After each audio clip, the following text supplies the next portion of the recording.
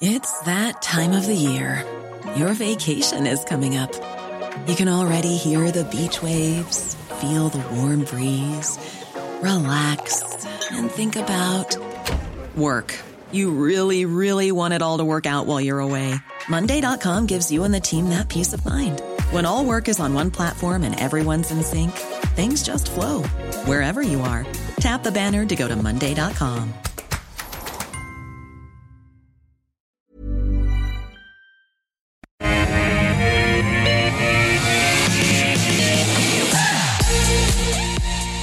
Good afternoon. A warm welcome to you from all of us here at AusBiz. This is The Call. 10 companies picked by you, 2 expert guests, 1 hour, Tuesday, the 23rd of August. Here with me for the full hour is Mark Moreland from Team Invest and Scott Phillips from The Motley Fool.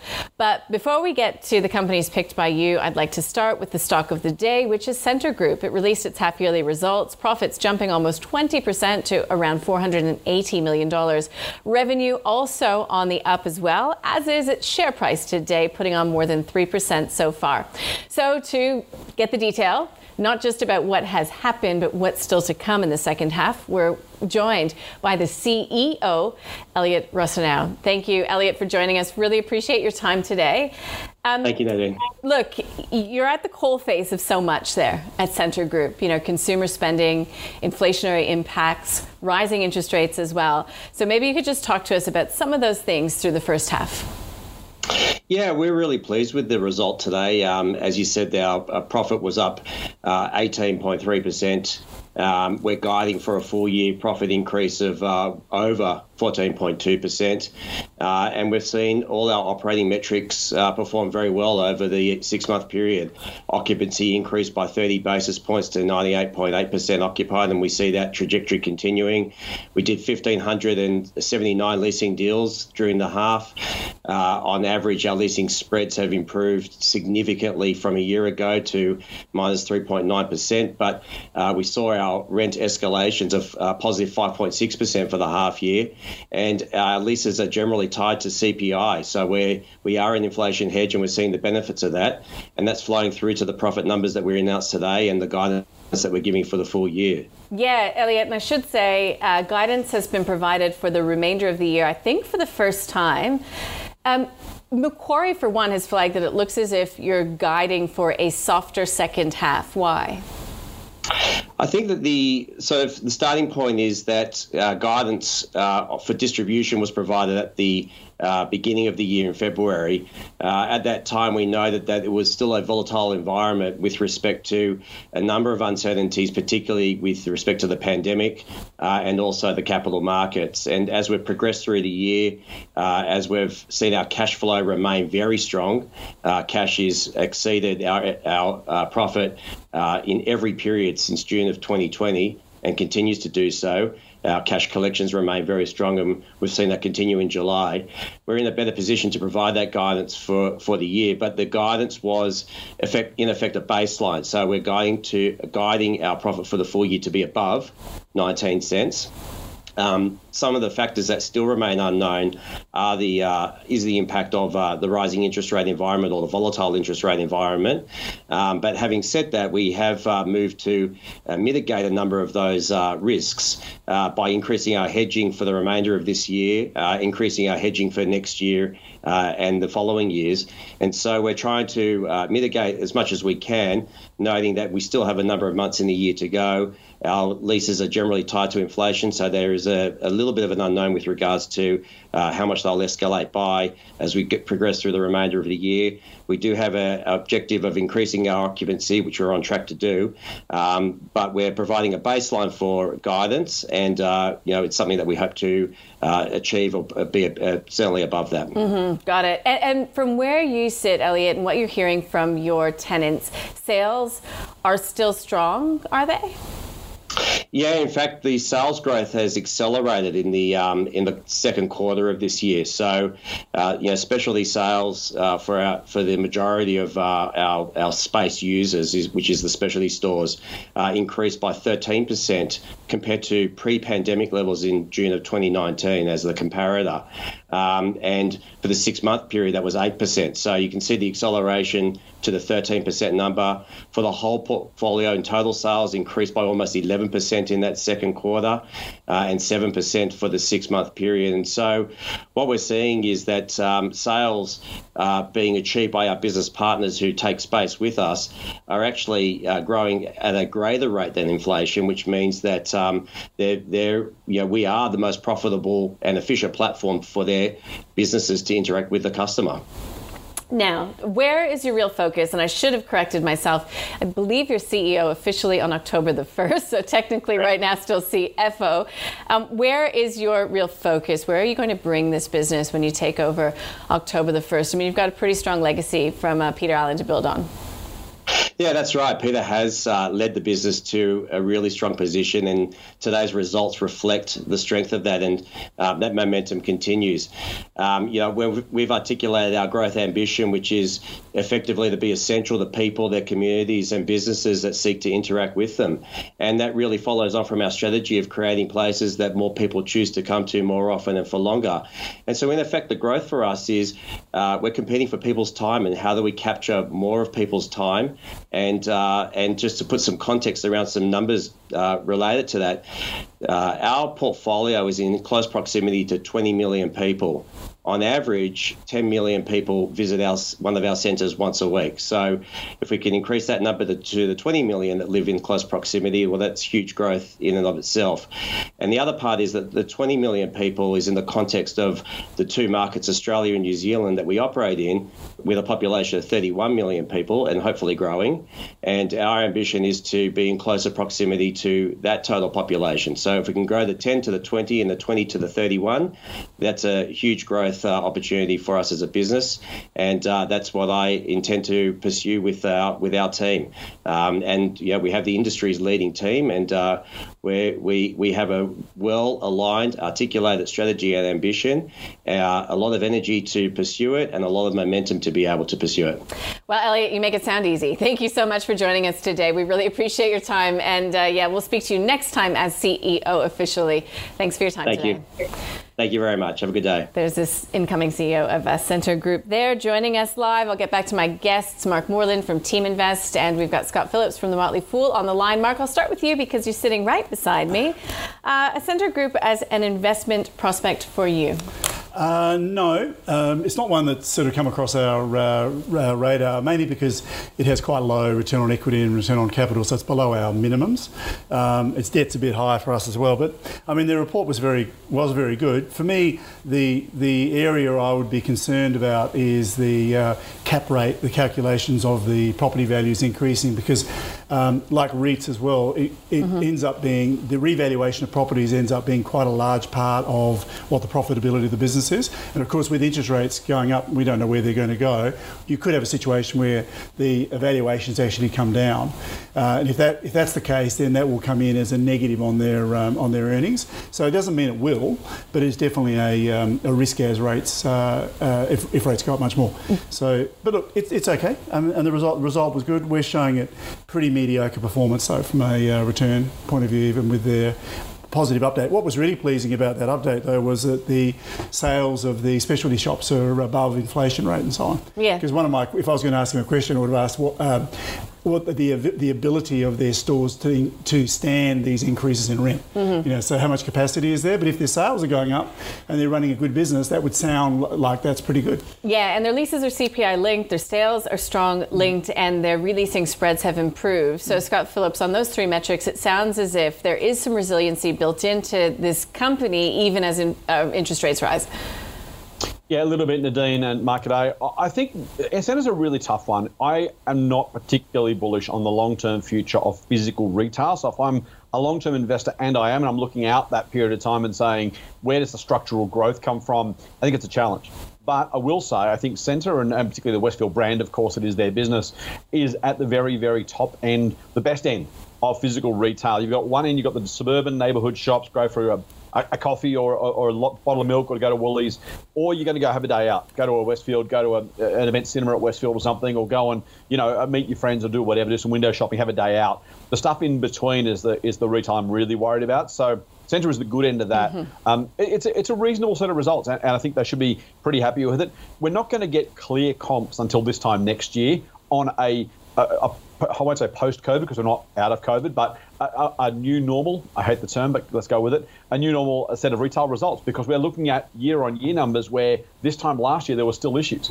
We heard from Star Casino, I know we'll talk about that later, only yesterday or the day before, saying 102 days of impact because of COVID last year. So when you start to do those comparisons, it's a very, very difficult thing to get a clean set of numbers. But look, a fair business doing as well as it can at the better end of retail if you're going to be in that space. 14 times earnings, not particularly expensive, 4% dividend yield, pretty attractive for those who want that. So I wouldn't be running away from this one. I don't think it's likely to be a market beater from here. I don't think retail just has that compound growth ahead of it. So you've got that challenge of how do you keep up with what I expect to be a faster growing economy when structurally physical retail is going to probably lose share to online retail for what I think is probably years to come. Yeah, but perhaps not Kogan right now. Anyhow, we'll leave that one there. Let's get to the companies that we're covering today. Hub24, which reported today, Premier Investments, Tyro, Linus, and Reliance Worldwide. It updated the market yesterday, so let's get stuck in.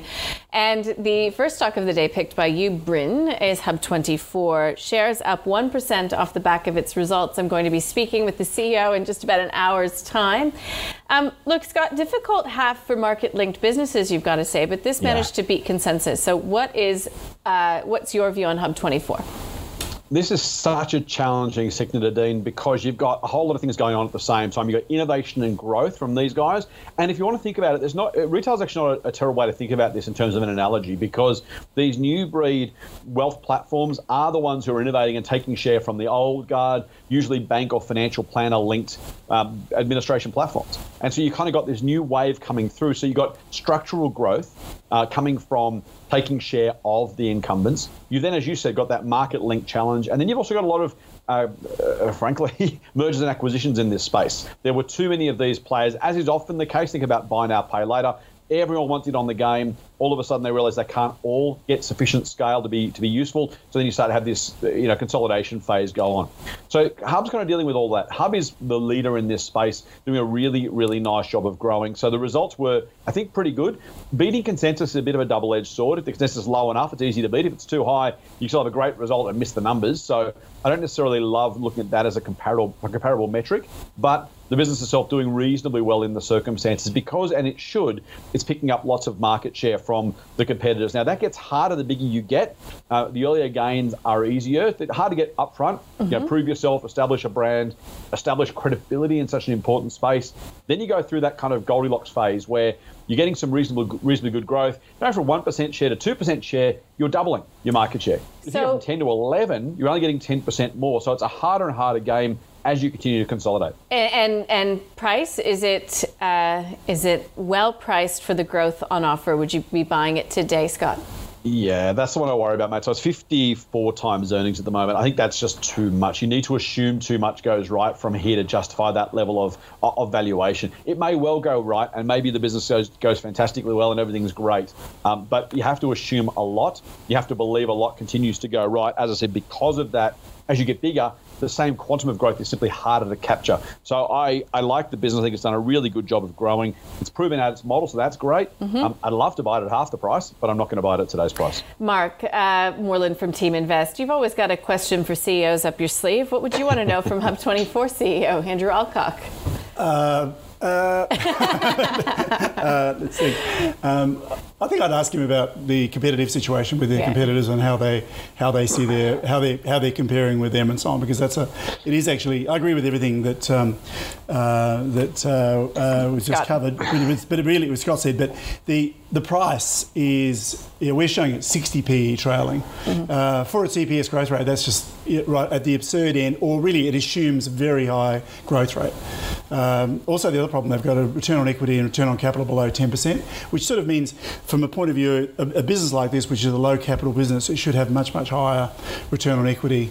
So from our point of view, we wouldn't be interested in it. Interestingly, from conscious investors' calculations, we're showing on a margin of safety return of negative 1% a year over the next 5 years, and on our default settings, 25% per year. So in other words, that's a massive disparity, and the reason is it's being discounted down significantly because at the end of the day, return on equity becomes more like a speed limit on what the business can return to you over time, because it's what the return the business is getting, and they're either paying that in dividends ultimately or reinvesting in the business. So it's hard to see how 50 or 60 PE is in the realm of anything being reasonable. Okay, so that's an avoid. Yep, have to be a lot cheaper. All right, Premier Investments is next on the list. This one is for Dean. Mark Moreland, I'll start with you, because to Centre Group's point, some of these specialty retailers are still doing really well. And Premier has a little niche going in a few different categories. So where do you see the likes of Premier headed when we consider we're likely to have a slowing consumer?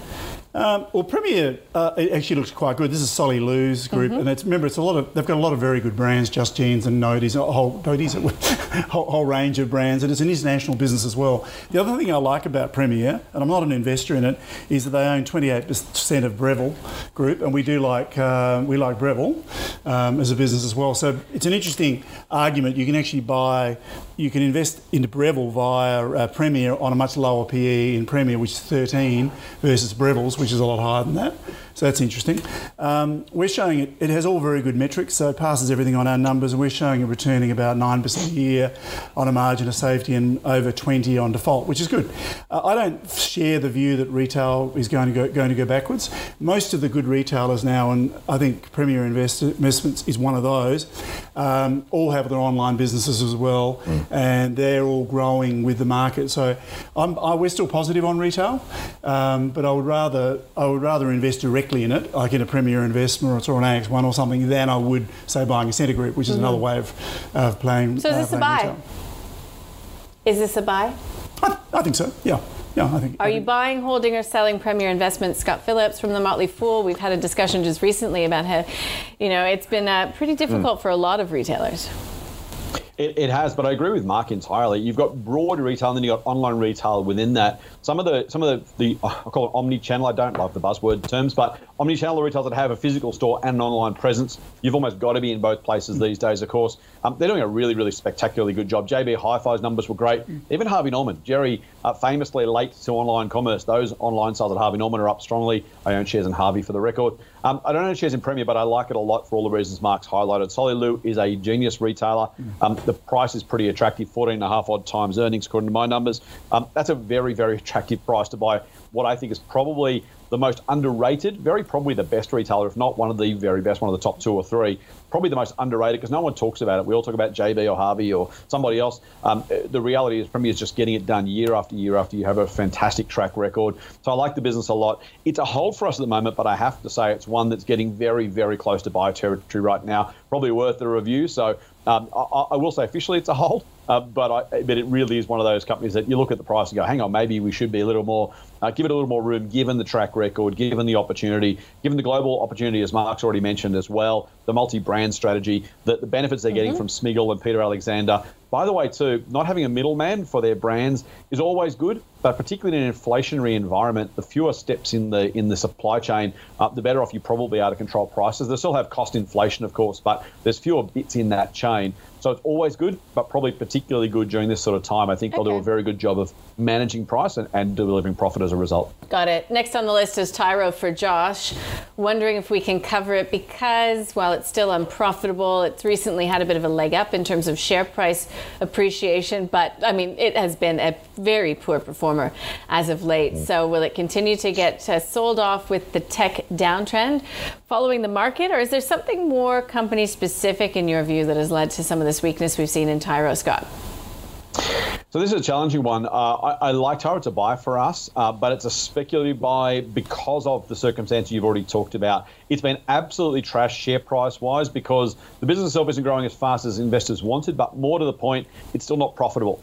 And there's nothing worse than being a profitable fintech company right now or a technology company in general. You're just really struggling to get the market support and attention because there are real concerns. What does it mean for the cost of funding? Can they raise cash if they need it? Are they going to get to break even? And this is a massive business. So Tyro, of course, provides FPOS terminals, is the kind of core business for Tyro. It's a very, very, very expensive business to run, and it's all about scale. I'm talking about scale in the billions of dollars worth of transactions. So if you're going to play this game, you have to set your sights very, very high, and you've got to do everything you can to try and get there.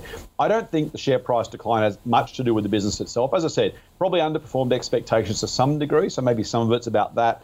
It's more about the broad market sentiment that anything I don't like a little bit, I hate a lot, is kind of the way the market's thinking about these things right now. We've seen that right through earnings season. This was already on the nose, of course, as that chart showed before that.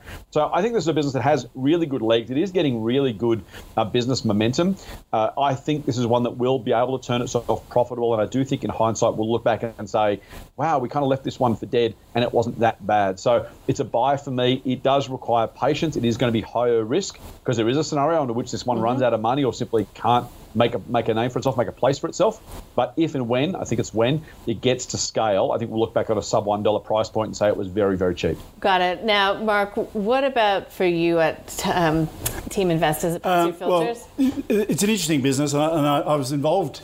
I knew one of the founders was a good friend of mine and tried to get me to invest in it right at the beginning, and I didn't. I probably wish I had, because yeah, you could have made money. But you would have had been very patient and had deep pockets, because there was quite a few calls on putting money in. Anyway, I didn't think it would survive at the time, and the reason I didn't think it would survive is they were coming into a deregulated market for payments with the banks, and they used to have a mandated interchange fee between the bank and the merchant and so on. That got canned by the Reserve Bank and pushed down at the time they came into the market. So they were coming into a market where the banks used to charge heaps, and then it got squeezed right down. So now you're in a really low price environment. How do you make money in that? Well, it's difficult, and they lost 20 million last year. So they haven't. I would have thought they've only been listed for 3 years. So to be fair. But the business was going for a long time before that. And they're a bank now. They've got a full banking license and are providing banking services to their merchant clients, which all sort of makes sense. But it's a tough area because, as Scott said, there's a lot of capital and there's a lot of ongoing investment into their platforms as well, because they have their own multi-currency platform. It's all very good. But it's difficult. And they're struggling. So to me, it's uninvestable, because really you're looking at it as being, I'm investing on the basis that I believe they'll get it right and it'll be worth more down the road. We don't do that. We need to say, what are the numbers now? What is it doing? And is that going to be sustainable or improve? And then I can value it. Okay, so that's uninvestable in Team Invest's eyes. Let's get to Linus. This one is for Kelly.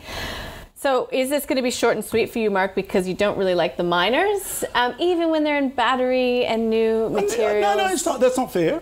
It's not that I don't like miners. As an investment? There are some miners we don't like. There's no doubt about that. We tend not to spend a lot of time on them largely because they're price takers. That's the problem. The commodities are market driven, and you can be a low cost provider within that. But the challenge is you have a limited control on what your profitability is. A lot of it. It's actually what happens in the market. Now, Linus is in a sexy area with the so-called rare earths, which aren't that rare as we know, but they're dirty and they're nasty, and they've had plenty of challenges. However, their earnings have jumped up quite significantly of late, and the share price has gone for a pretty big run, I think, hasn't it, for the last over the last couple of years.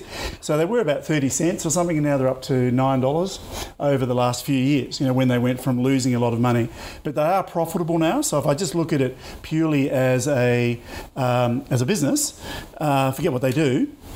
The return looks pretty good, although the stability's poor, which you've got to say you'd expect the stability of earnings for miners, and particularly in an area where they're establishing themselves like Linus is, to be it's hard to control for the reasons we said. So it passes on all our other filters apart from stability, which it fails on. And the returns look pretty good. Return on equity is 14.5%, which is good. EPS growth rate's running at 60%, which is excellent. Very little debt. So on all the metrics, it looks pretty good, and they have a tailwind. And they've got the US government supporting them as well, haven't they, with... well, they're looking to diversify their into the US. Over critical minerals. It's not a Team Invest type of company, but it actually looks pretty good. So it's a buy.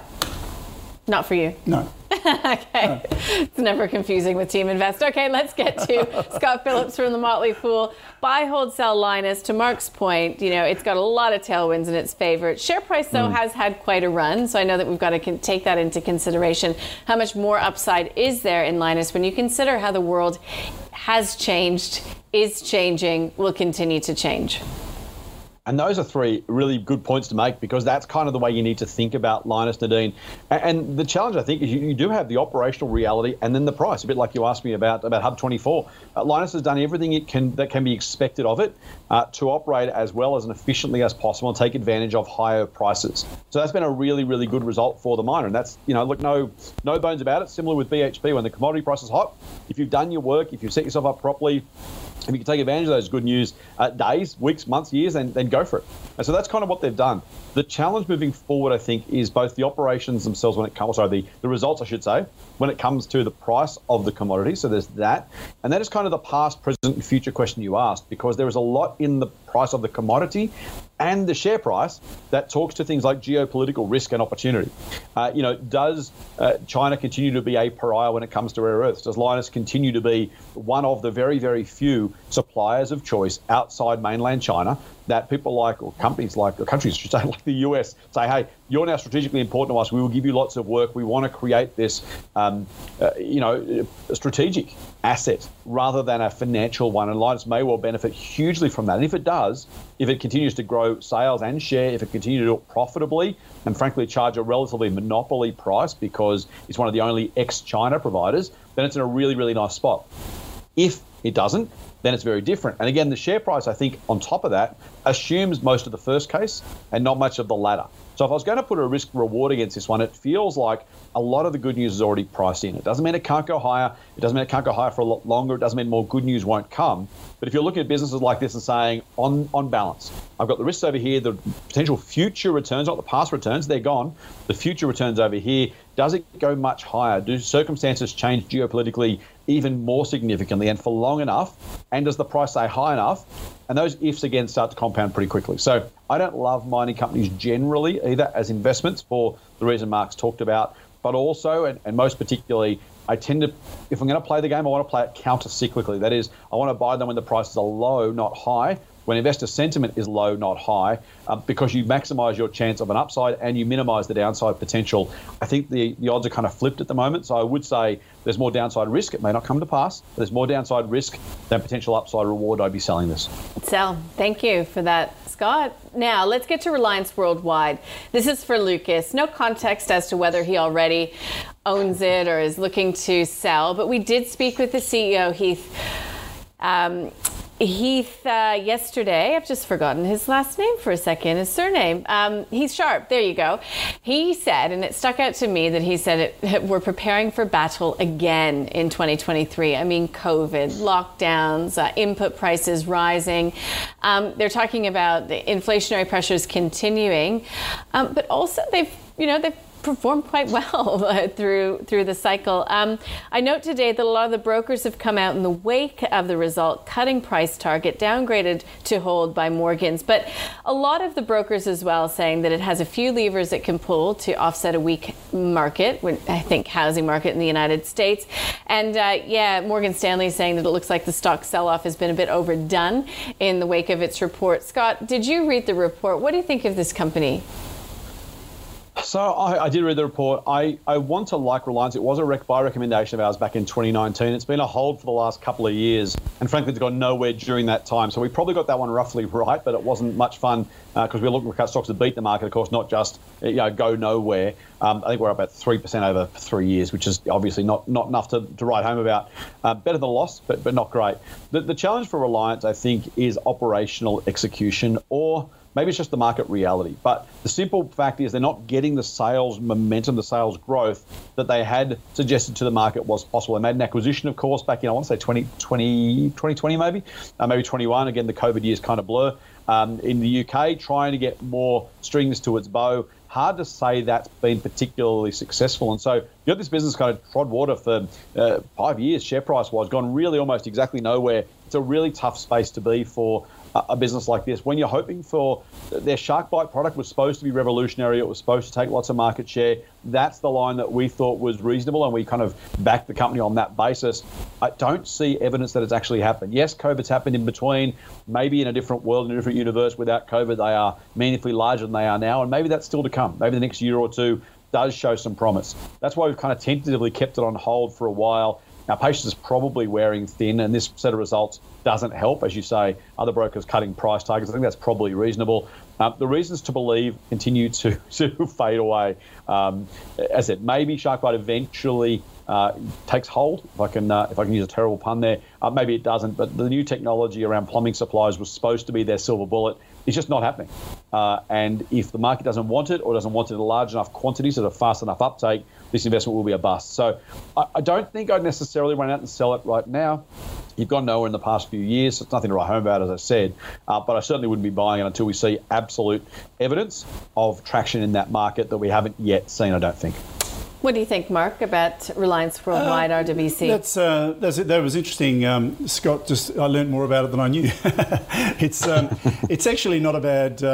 It's not a bad business. It's in a difficult space in plumbing and so on, and all the things Scott said are all valid, of course. Even if they have the new technology or the new products, it doesn't mean that it automatically follows through that ends up being earnings for the company. Obviously, there's costs. There's all the execution risks, as Scott mentioned as well. On all the numbers, it actually looks pretty good. We're showing it returning about 9.3% on a margin of safety at the current price. That was before the drop today. So it's cheaper now than it was. So it actually looks from and I don't know the business in detail, but just looking at all the numbers on all our metrics is actually sort of passes everything except for return on capital. Other than that, it looks pretty good. Its EPS growth is still 18% average from our point of view over 6 years growth. So it's been steps, but it's still going the right way. So we haven't invested in it, and it's not one that we've ever looked at in detail. Okay, so you wouldn't be going there now. There's no reason to. But it doesn't look bad. Yeah, okay. If the person has it already, I would probably say I'd hold it.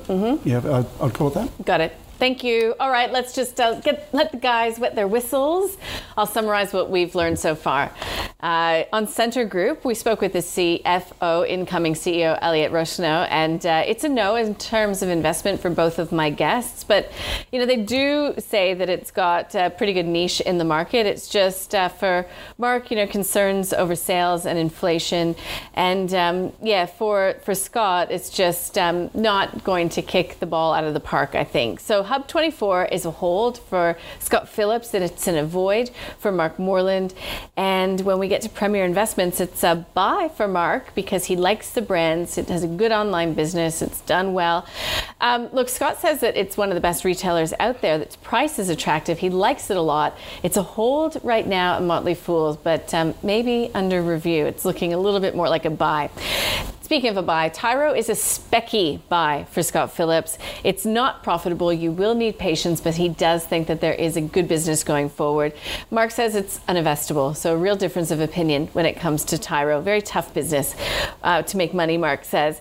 At Linus, it's not a buy for Mark Moreland or the guys at Team Invest, but he does see that there is, some tailwinds really behind Linus and this whole rare earths phenomenon. It's a sell, though, for Scott Phillips. So again, you've got a real differing of opinion from these guys. He doesn't love mining companies either.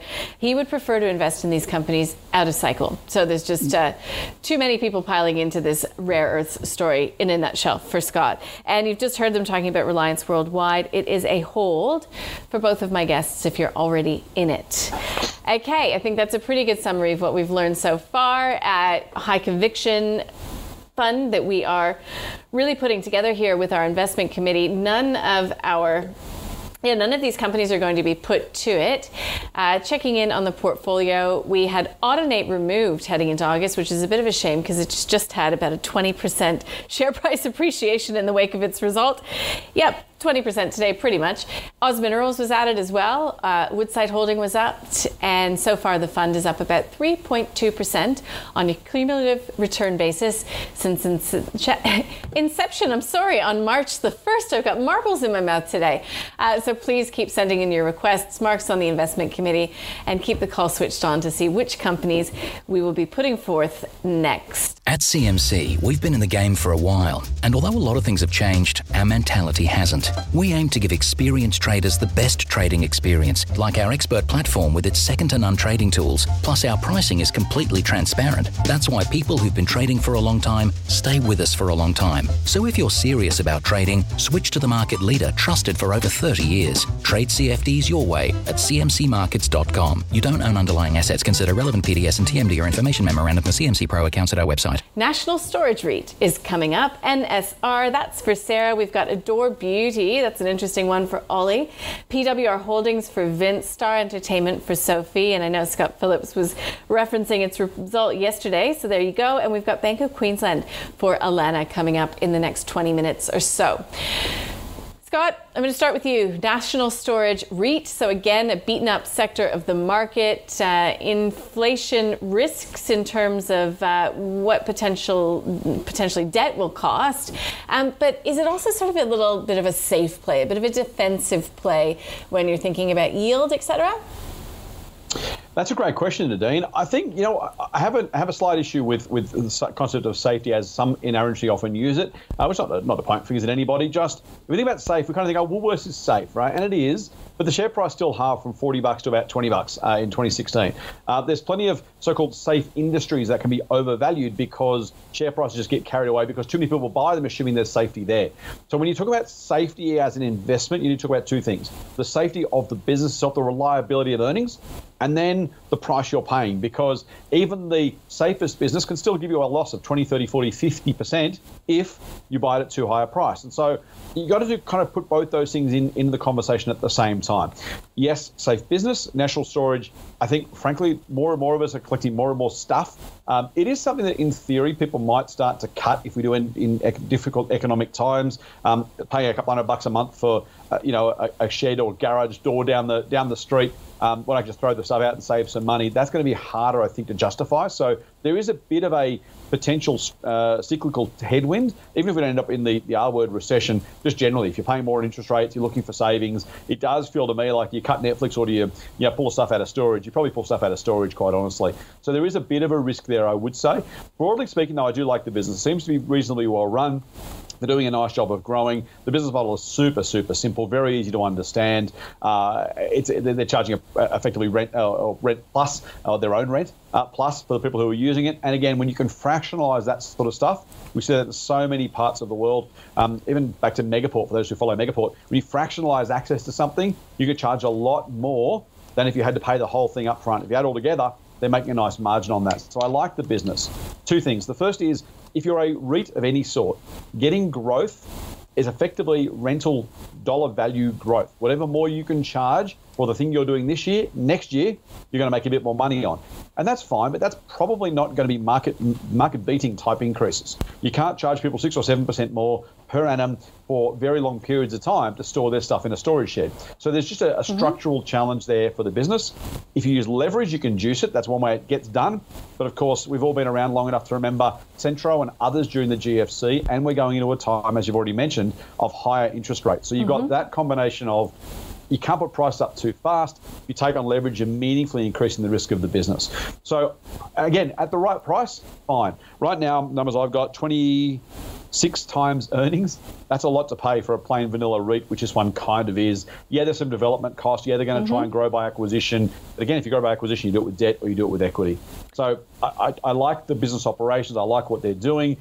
Can't see a real problem with the fundamental operations themselves. They don't tend to be good or great when it comes to returns on shareholders' equity or invested capital, and at the current price, just way too expensive. So you're going to be avoiding that one. Buy, hold, sell for you, Mark.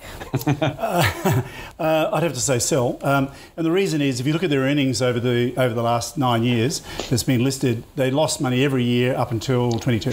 So the 8.9 cents profit they made is the first profit in a decade.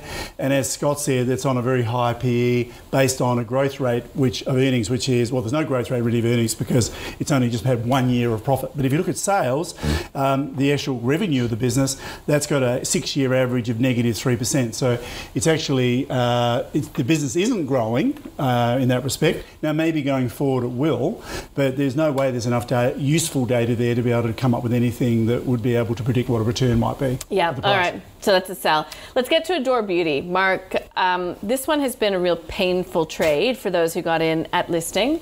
There are those who are still really big believers in the business. You know, they think that it's sticky, that once you start buying from Adore, you get into this great community and, you know, you're going to keep buying. And then there's the other camp that says, all you're doing is searching for the best price on Google. Why would you continue going to Adore? What do you think? I don't think it's as simple as shopping the best price on Google anymore, because I think our retailers have caught up. It's like the old Amazon threat. Remember, Amazon was going to wipe out all our retailers, and they all crashed when they came in, and now all of the good retailers are absolutely competitive with Amazon. So I think that's true. I think approaching a market like beauty purely online is a big ask, because we talked about omni-channel before, but the reality is the ability to be able to buy from a brand or someone you trust or know that has, you can buy online or go into the store or whatever, pick it up, I think is the future. That's where it's going. Even Amazon are opening bookstores in the US. After killing the industry and going online, they're now opening bookstores. So because they recognise that a lot of people like sitting there and having a coffee and reading books. Okay, so I think they're in a tough area of the market, and I read a bit about them, and they've got like 1,000 brands. It's a complex logistical stock situation to run it as well. But if you just look at the numbers for getting the story, it's only been listed for 2 years, which is already 1 full year, and they made a 0.9% profit, and then their trailing 12 months is negative 4 cents. So that's not good. So if you look at the return on equity, that was 2.5 before, which is woeful, and it's online only, as I said. So there's no way I could say that I would be willing to take a punt on this, because that's what you'd be doing. Well, then there's other very good operators, like we've talked about, even with Premier Investments, where you can get a decent return with much lower risk. Too risky for you, Scott, because again, early days, share price has not performed well. Did it have a pandemic tailwinds behind it, and a great launch? You could say that there was a lot of enthusiasm for the brand itself. Would you be putting your money, your hard-earned, into this one? So it turns out I actually already have put my heart into this one. I'm a shareholder of Adore Beauty, for full disclosure, and it is a recommendation of ours. And I do think it's a buy. And ironically, not because I disagree with anything Mark said, just because of a different expectation or risk tolerance in terms of the way I'm approaching this particular investment as part of, as we always should say, a diversified portfolio. Okay, so just let me pause for a second, because I will get emails. Did you buy in at listing? No, not. Okay. I bought in since. Yep. I had nothing to do with the listing, was not involved at all, bought on market. I recommend it to our members first before I bought. So nothing, well, I've got a very clear skin in the game because I own the shares, but nothing more than that. Okay, so Adore Beauty for me is a business that, and I think Mark's absolutely right, where I think there's a couple of differences between his view and mine, and he may be entirely right, by the way, is firstly, and this is not necessarily even a disagreement to his view, but I think if you think about retail broadly, you can be a niche player and still be very, very successful. Do I think everyone's going to buy beauty online? Absolutely not. Are some people going to go to Google when they do buy online and buy at the cheapest price? Absolutely. Will some people buy at Adore because they like the brand, the delivery, the service, everything else? Yes, because we know even in physical retail, not everyone's buying the toaster at the cheapest price and everyone's buying the book at the cheapest price, even though it's out there and available. Either they're lazy, they don't want to, it's convenient for a million different reasons. Otherwise, there'd only be one retailer of everything in every suburb, right, or every city. So I think there's room for this business. There is opportunity for Adore to continue to grow, and this I think it's actually growing quite nicely.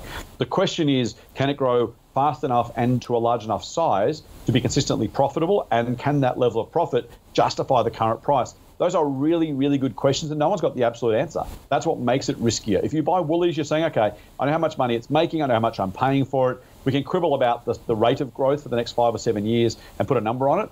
If you're buying something that's not profitable, it's early stage growth, trying to find a way in the world, then it's very, very hard to value. I could well have overpaid for Adore. Maybe it's even still too expensive right now. My sense is if it can continue to grow over the medium term, then that compound growth itself will take it to scale. That takes it to levels of profit that I think are justified by the current share price. So it's absolutely not a no-brainer. It's not the bottom drawer stock. It's not a widows and orphans stock. It's one for those who are prepared to believe that the growth story will play out. And if it does, there is meaningful amounts of profit available there to justify the current price. That's been my view since I owned it. That's why I bought it.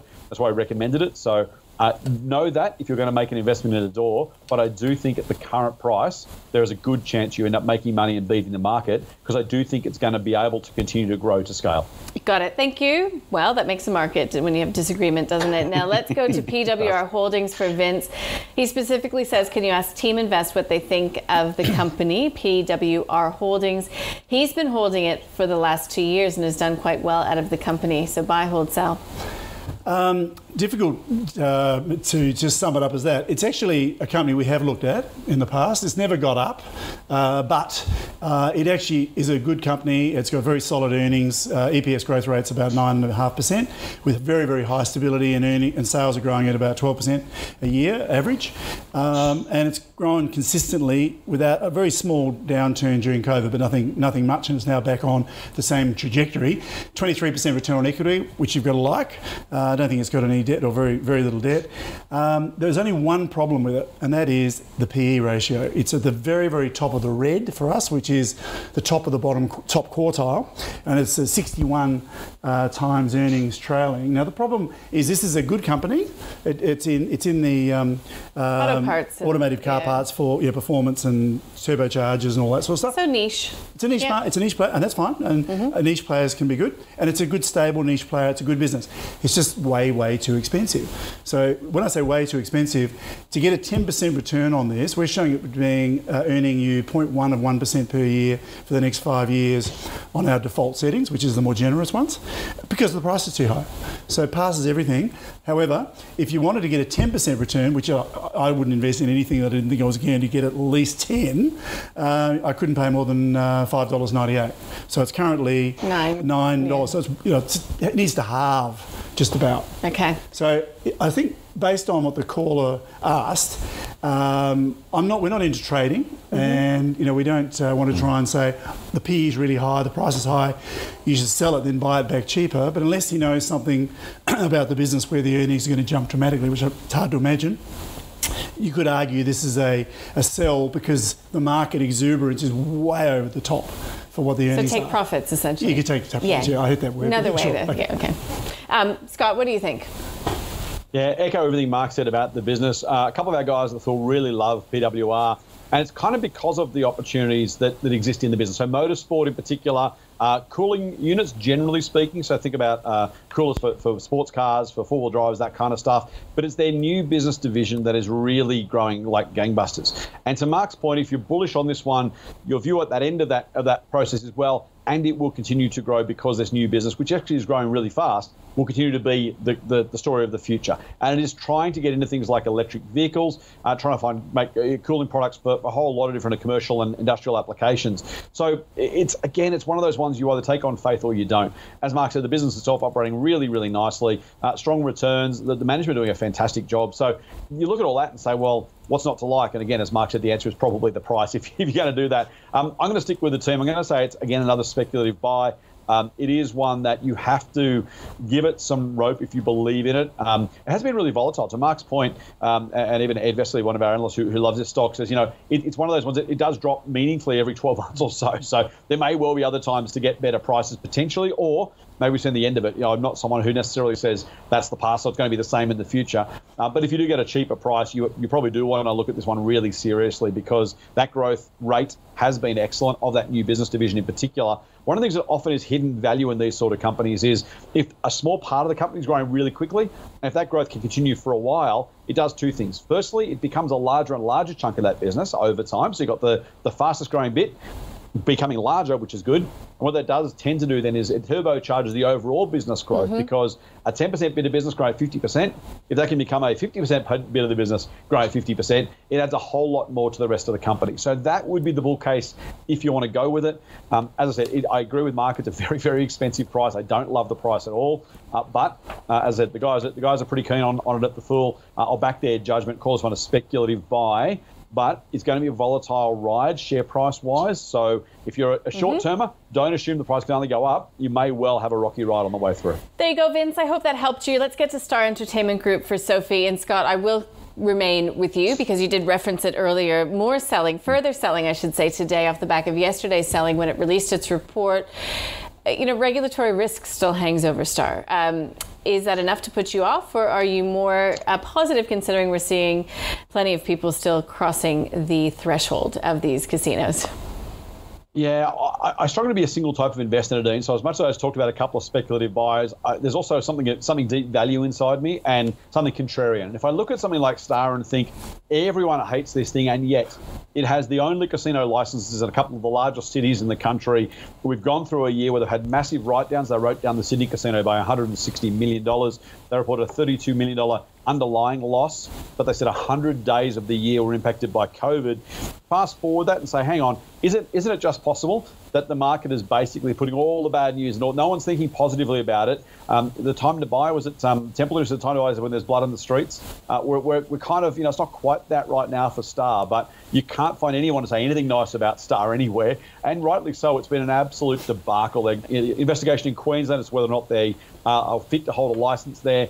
Again, the company itself wrote down the Sydney casino citing, and I quote, regulatory and other uncertainties, end quote. So you say, well, what do they know? What do they think? Or what are they expecting? You don't know. And it's a really, really tough one. The value hand in me wants to say, maybe there's value. If everyone's hating on it, maybe there's something there. I can't quite bring myself to do it. I have to say, if I owned it right now, I wouldn't be rushing to sell it. It doesn't seem overly expensive on a normalised earnings basis post-COVID, but nor is it cheap at all. Particularly with those uncertainties. And just because there's so many skeletons that keep coming out of the closet, you kind of think the casino inquiries are done, there's nothing else to come. And then there was a report they underpaid $9 million in taxes. There's links allegedly with a Chinese organised crime group in the Brisbane development.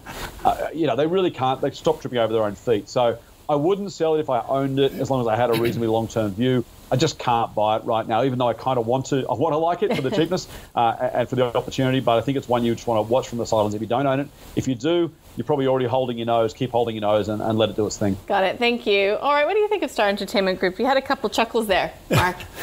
Well, it peaked out in 2017.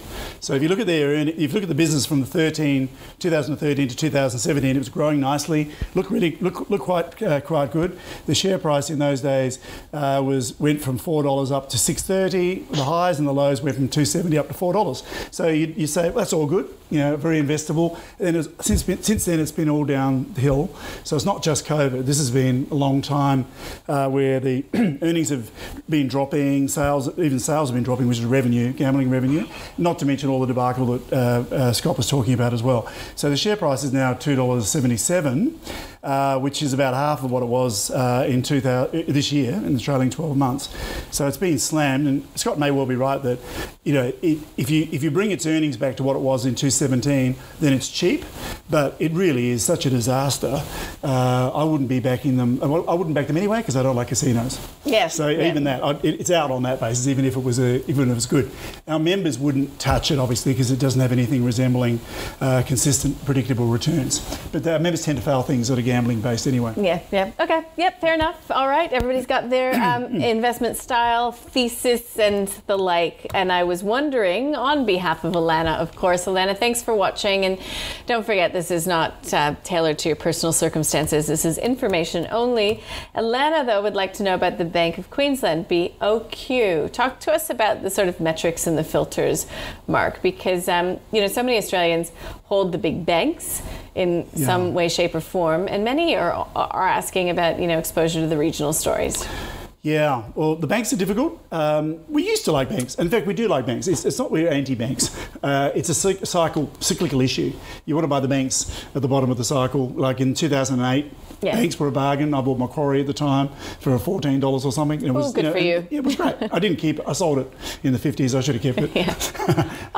But look, the point is, the banks are at the moment on high PEs, and there's a bit of an expectation in the market that because interest rates are going up, the banks will make a bigger spread and they make more money. The corollary to that is that as rates go up, then potential stress goes up, and then you start getting provision. So there's a trade-off there. It's very, very hard to predict.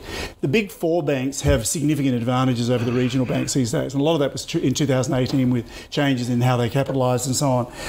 If you look at Bank of Queensland, we're showing a negative 1% a year over the next 5 years on our default metrics, even though the PE's in the bottom quartile, it's 9.9, which is a lot more reasonable PE than CBA and the other banks. They're all higher.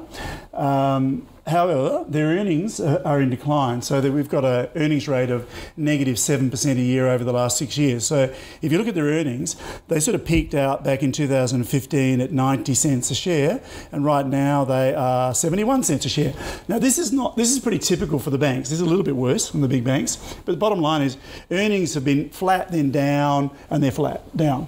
So they're not going up. But if the bank doesn't have any earnings growth, how are you going to get a better return unless you're buying it at such a low PE that you're going to get PE expansion or something like that? So what we like to see is growth underpinned by earnings, not PE expansion. And because it's showing a negative return, it sort of passes our filters. Return on equity is only 6%, which is poor, and that's reflected in the fundamentals of the business. So I'd avoid it. Okay, got it. So that is a no for Bank of Queensland, coming from Mark Moreland at Team Invest. Scott Phillips, what do you think? I struggle with BOQ, and not because of the reasons that Mark's mentioned, but if you look at the current price, it's trading at 9 times earnings, while CBA is at 18 times earnings. You're literally buying every dollar of earnings for half the price if you buy BOQ than if you buy in Commonwealth. Now, CBA's done a spectacular job. The earnings it put out recently were nothing short of astonishing.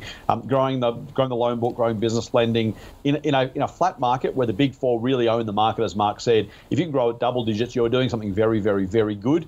So all credit to them. I don't own shares. I've never owned shares. I'm not a massive fan of the banks either, to be fair, as investments at the current price. But CBA's done a great job. Still, double the price per dollar of earnings for CBA compared to BOQ, question mark. Second thing is BOQ is price to book value. So the price of the business based on compared to the assets it holds, 0.73 times. You're buying BOQ for less than the assets on the book. There's an old banking saying, you buy it less than 1 times, you sell it 2 times book. Whether that necessarily holds true is an open question. But in any case, less than book value is really, really cheap. So you look at BOQ and think, what does it have to do? Now, Mark's answer part of that. If it can't grow, then 9 times earnings probably still not good enough. Maybe it can grow, maybe it can't. And again, because of that structural imbalance, and frankly, I'm not a big fan of the regional concentration. I don't love that most of this business is actually based in Queensland itself, not all, but most of it, because if you have a localised issue, the national banks just have a diversification that the local guys don't have, whether it's Bendigo and Adelaide, whether it's my state in Tasmania, BOQ in Queensland. So it's a really, really tough one to try and pull back. I would bet that if you bought enough banks at 9 times earnings and 3/4 of book value, you do pretty well. The problem is we're not being given a basket here. We're being given one stock, and someone says, is BOQ the one, or is it the exception? And I don't know the answer to that. I'm going to call it a buy on probability basis. I don't think it's a guaranteed success. And again, if you're doing this, make sure you buy a basket of similar type companies or similar type opportunities, because you've got to let the odds play out. Coin has a chance of 50-50 heads or tails, but if you toss it once, you get 100% heads or 100% tails. You don't get 50-50 play out. So be mindful of that. Make sure you play the game enough times to get the odds in your full return, what they actually should offer. But I do think at 9 times single-digit earnings and 3/4 of book value, more often than not, a bank bought at those numbers would do pretty well for you, even if the road's a little bit rocky on the way through. So put me down as a cautious buy, but with that massive caveat around it that, again, I'm talking about a basket of similar type companies would do well. BOQ, if you're going to play that game, would be one of those, and I would happily add it to that sort of basket, but I wouldn't want to guarantee that is the winner of that basket. Okay, well, I couldn't take notes fast enough, but I've put you down as a cautious buy. Okay. Deal. All right, that was number 10 on the list. So let's go back to number 6, where this part of the show began. National Storage REIT. Sarah, it's an avoid, it's a sell for Mark Moreland from Team Invest. Let's get to Adore Beauty. It is a risky buy for Scott Phillips. He owns it. He did not pay top price for it, but he's looking at it through a medium-term lens. Mark would avoid it. Too tough, complex logistically, not for him. PWR Holdings, the price is too high for Mark. So you could look to lighten, to sell, to take some of those profits because it's just too expensively priced, but you might want to look at it if it was cheaper, because it's a good company. And Scott Phillips agrees. He says, of course, you'd rather get this at a cheaper price. He's going to call it a specky buy right now, partially because the team at Motley Fool loves it so much. Star Entertainment Group, Scott wants to be a contrarian on this one, but he just can't buy it right now. He said, watch and wait. It's out on multiple fronts for Mark Moreland. He wouldn't buy it. Okay, Bank of Queensland, no upside. Mark would avoid it. And you just heard Scott Phillips talking about why and how you would want to be a cautious buyer of Bank of Queensland. That is the show for today. It went by very quickly. Guys, thank you so much. Scott Phillips from the Motley Fool. Nice to see you. Nice to have a chat. We'll speak soon. And Mark Moreland from Team Invest. That was good as always. Thank you. Nice to see you in studio. And we are going to take a very short break before the small caps. I'll be speaking with the CEO of Hub24. Also, I'll be speaking with the CEO of Equity Trustees. If you would like us to cover a company, you can email us, thecall@ausbiz.com.au, and you can tweet to AusbizTV. Stay with us.